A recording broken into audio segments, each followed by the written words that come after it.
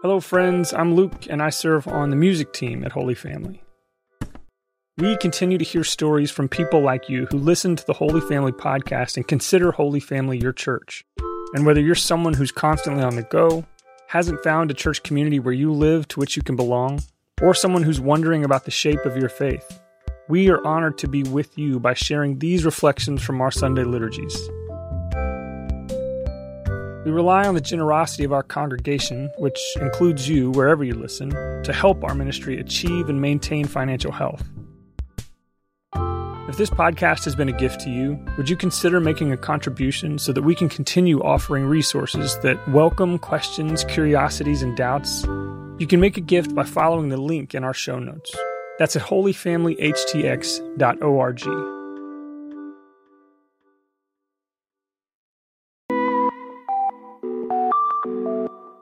From Holy Family HTX, an Episcopal church for people without a church, this is the Holy Family Podcast, a collection of ideas about leading a Jesus-centered life.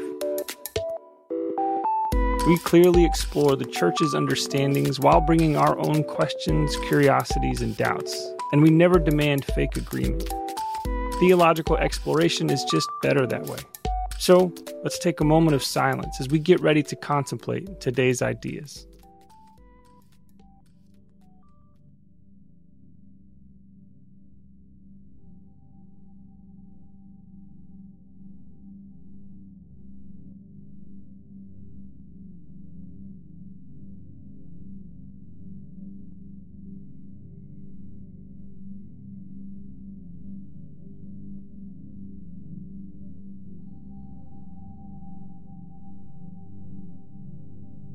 Baptism is when God does for one what God will eventually do for everyone.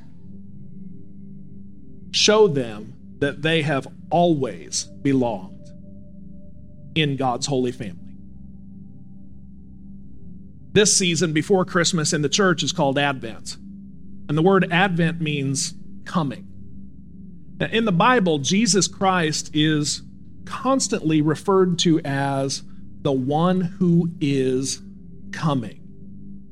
And this really tells us something deep about the nature of who Jesus Christ is. I know that there are some Christians who obsess over something that they call the second coming, not a phrase you'll actually find in the Bible for what it's worth. I find it better to discover actually what Jesus Christ is always doing. It's like we get this glimpse that for all of eternity, the living God is going to keep coming closer. And as close as you think God has got, this God says, oh, we're just getting started. For all of eternity, God will come closer to us in Jesus Christ. Now, God sends people to us to let us know that this coming Jesus is coming toward us like a freight train. The people that God sends to tell us that this is happening are called prophets. Now, Israel's prophets, these are not fortune tellers, peddling mysterious secrets about what's going to happen in the future if you pay the right price to their Venmo. These prophets are not charming charlatans who conjure the divine in order to just spill the beans about what God's future looks like. No, these are prophets. They are messengers. Really, they are the kind of people who just point. These messengers, if you get time to ask them if they like this work, they will say, who told you I liked this? I didn't ask for this. I got co-opted into this line of work, frankly, against my better judgment. And I've been sent because this was God's idea of a good time for my life, not mine. I had a perfectly fine life until God messed it up. Now, I've been sent by God to tell you that God's coming closer to you. You've already heard the prophet say from Isaiah, comfort ye. Comfort ye, my people. And my fellow Handel nerds, I can't not just want to sing that song, though I want you to come back, so I won't sing for you. But I'm not quite sure that anybody really thought the comfort was going to come the way that it did. You can accuse John the Baptist of a lot of things, but comfort? I'm not sure that's one of them. John is not a prophet only. He grew up, he's the son of a priest. All right? So he grew up coming from a long line of priests. And frankly, everybody kind of expected John to take up the family business. And John's that kind of guy who, his mama Elizabeth, everybody around her would just say, don't ask her about John. It's a little embarrassing. We had such high promise for him and it just gets her all worked up. Just don't talk about him right now. Talk about something else. John should have been a priest working in the temple, saying his prayers, butchering animals. But instead, no, he grows up and becomes a performance artist. Elizabeth's dream come true. Now, he stages these performance pieces, and in his latest one, he says, you're going to have to come out here because I'm playing with our people's most sacred images. I'm doing my next pop-up in the wilderness. Now, when you live in Houston in 2023, you may think that sounds like a delightful way to spend your weekend. Just throw the Subaru and get in and go and, spend some time out there glamping. This is not where John is. You did not want to end up and spend a lot of time in the wilderness. This is basically where you would go to die. This is dangerous territory that is frankly freighted with deep theological meaning. This is where God's people sojourned for 40 years. So John says, meet me out there if you want to see what I'm up to next. And then he makes the people who come out, this exhibit, this performance, he makes it interactive. And he says, you remember how God saved our people through water? Let's do that again. Let's just see if we can't whip up a little Exodus right here again. And he gets into the Jordan River, another site of numerous miraculous moments in God's people's history. Now, this provocateur prophet pushes his performance even further. And he says, the locusts, please, and the honey. And he takes these locusts and he dips them into honey and just starts eating them in front of people. Now, I don't know how much money you would throw down to see somebody do that, but it's pretty kinky. And he's once again not just being weird, he is using all of these deep symbols. Think about how often the locusts have served as a sign of judgment for God's chosen people. This is literally one of the plagues, right? So he takes that, but then he dips it in honey. The promised land flows with milk and honey. So here's John, getting everybody out to the wilderness, plunging bodies through water, and he's dipping the locust of God's judgment into the honey of God's sweet mercy. And he's making a communion out of them. Now, this art show becomes quite participatory because he says, okay, if all of you were brave enough to come out here, repent, confess your sins, and be baptized. That's my message for you. Like it or not, God is coming to be with you. And so you should take great comfort in knowing that you will never be abandoned by this God. The best news and the worst news is that God is coming to be with you, whether you like it or not, whether you ask for it or not, whether you want it or not, whether that sounds like a blessed thing to you or a terrible thing to you. All I'm here to tell you is that God's coming to be with you. So be baptized. Because baptism is when God does for one what God will eventually do for everyone, which is show them that they have always belonged in God's holy family. Now, I find former Archbishop of Canterbury, Rowan Williams' take on baptism to be really instructive here.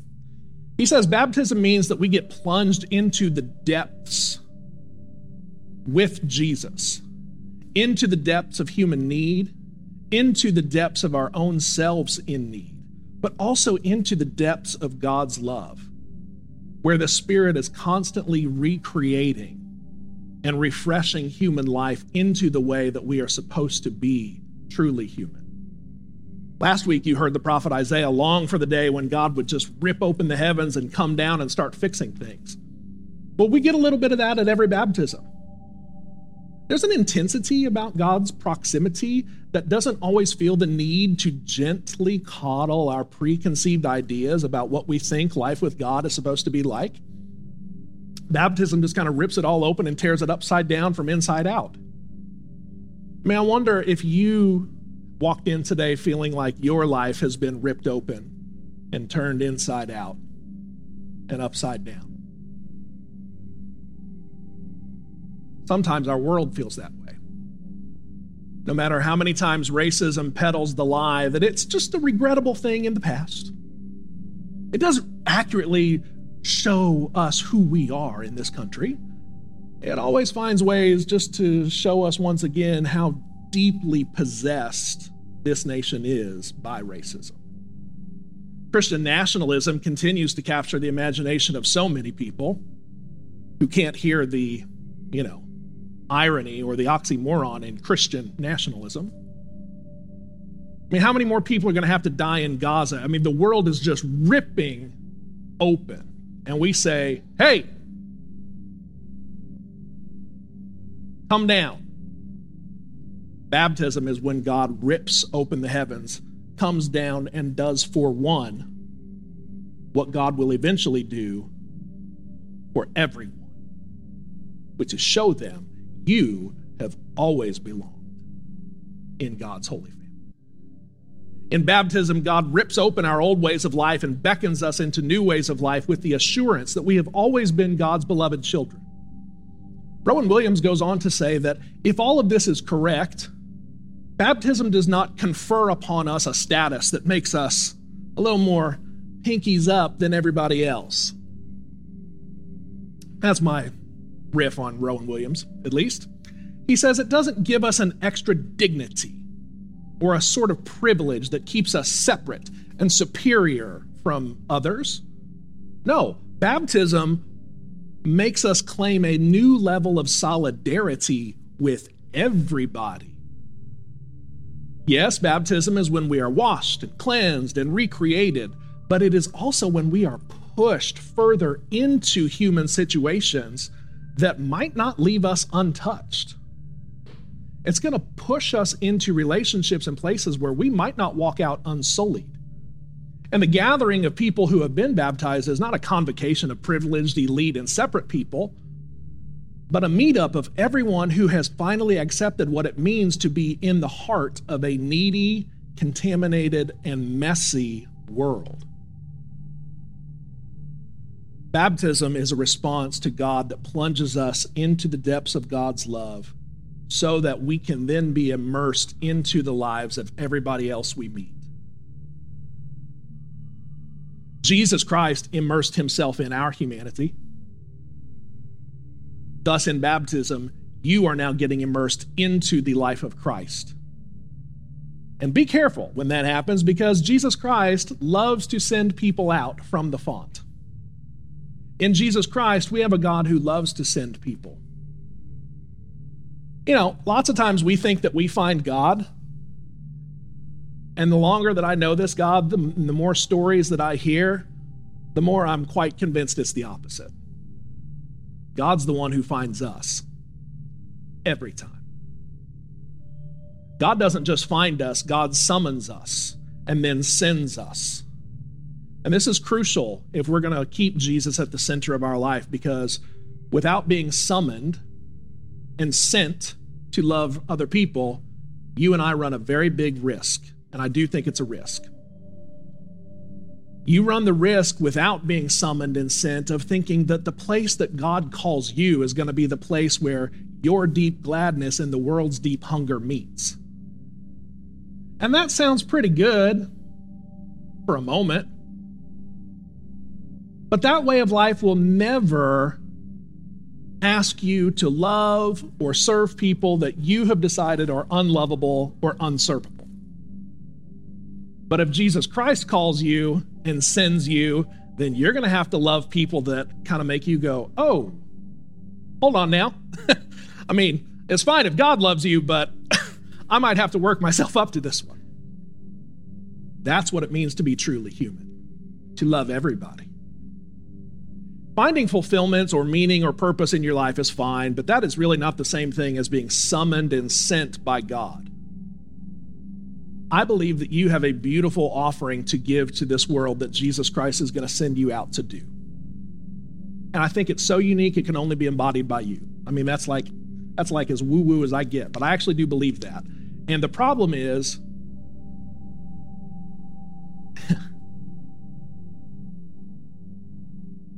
you don't actually think God would call you. So you create some persona instead, and you think, well, God wouldn't call me as I am, so let me try and imagine the person that God might call to do something meaningful in the world, and I'll just try to be that persona instead. Don't do that. It's always a train wreck, and it always backfires. God has accounted for all of your asterisks and called you anyway. So show up. Get sent by this God. When God sends you from baptism back into the relationships you have, back into the job you work, back into the research that you are doing, into the art that you are making, to the food that you are preparing, to the hobbies that pass your time, all of this is because baptism is when God does, for one, what God will do for everyone. Show them that they have always belonged in God's holy family. And God's going to show them that by sending them a messenger like you.